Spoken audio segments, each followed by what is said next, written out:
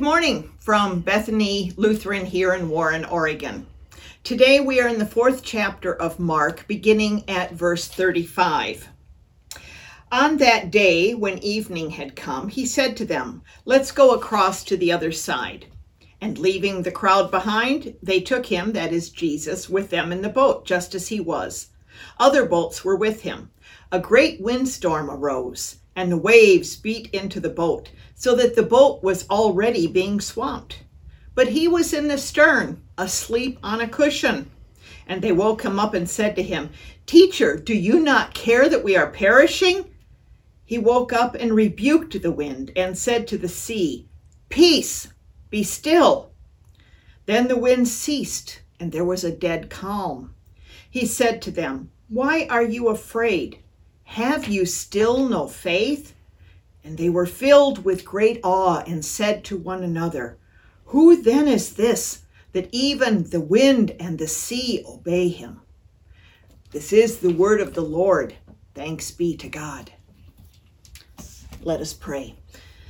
May the words of my mouth and the meditations of our hearts be acceptable to you, O God, my rock and my redeemer. Amen.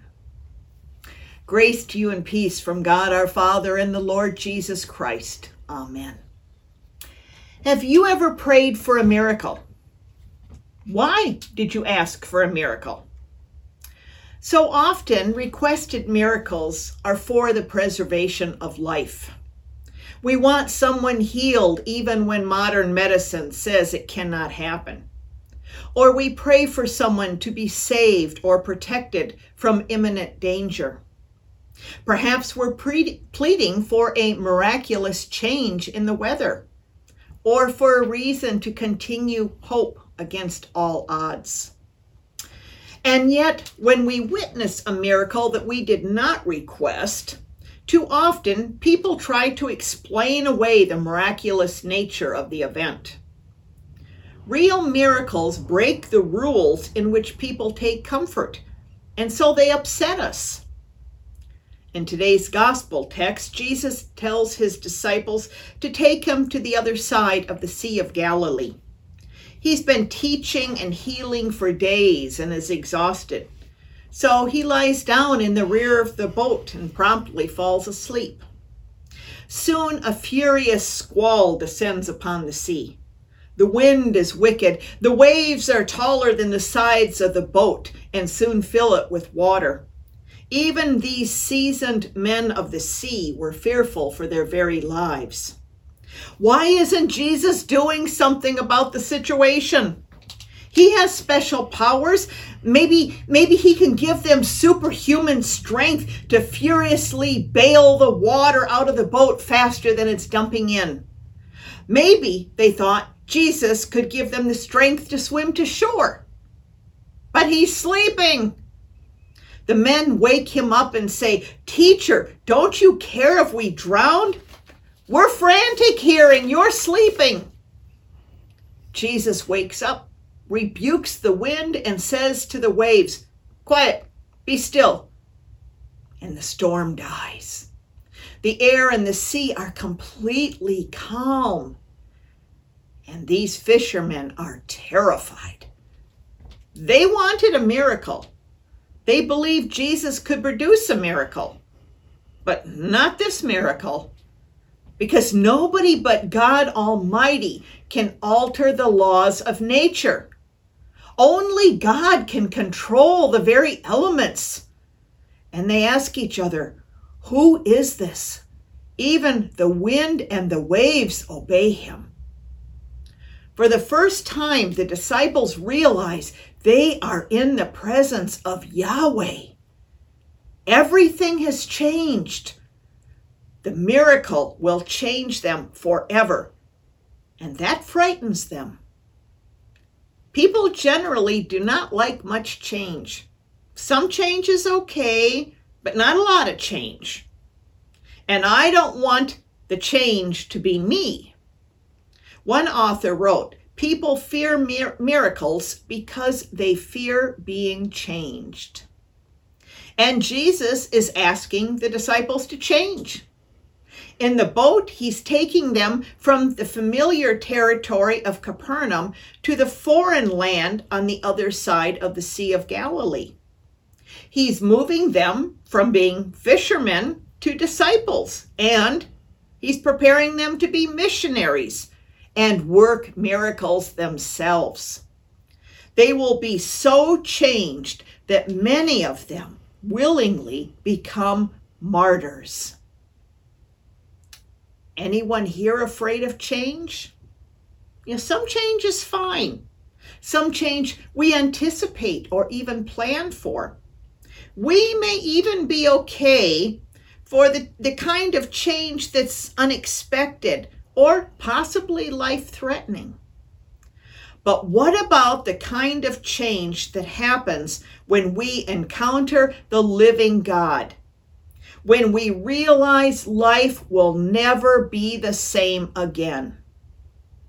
We can look to Moses, David, Isaiah, Peter, Paul, and Job to see how an encounter with God can be more of a holy terror than a reverential awe. We 21st century American Lutherans are quite comfortable. Most of us get baptized before we have to make that decision for ourselves.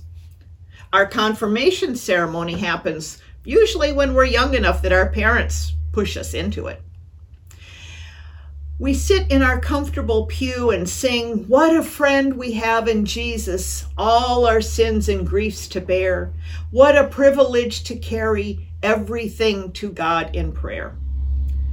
We like knowing we can call on God anytime, anywhere, until we realize God may call on us anytime, anywhere. Because we know that when God calls on us, the whole game plan changes. Nothing will ever be the same. What will I be expected to do? What will I have to give up?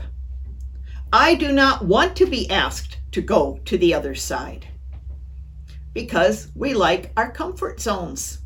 We want to remain in the known even when that which is known has become unbearable. And maybe that's why Jesus did not give the disciples time to think about the trip.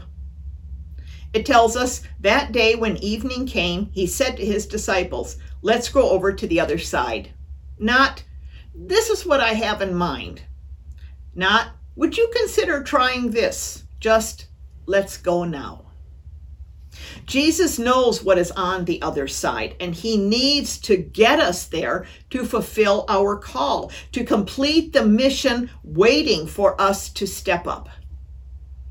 Someone is waiting to be told that God loves them in their brokenness. Someone is waiting to be told they are not alone in their storm, that Jesus died for them, and that Jesus sent you to bring them light in their darkness and despair. But Jesus does not say, "Go." He says, "Let us go." He goes with us. And when we go, we will be walking into the storm. But Jesus is in the storm with us, and Jesus will bring the miracle. He already gave us the greatest miracle. That is, that he suffered and died for us when we were lost in sin and disobedience.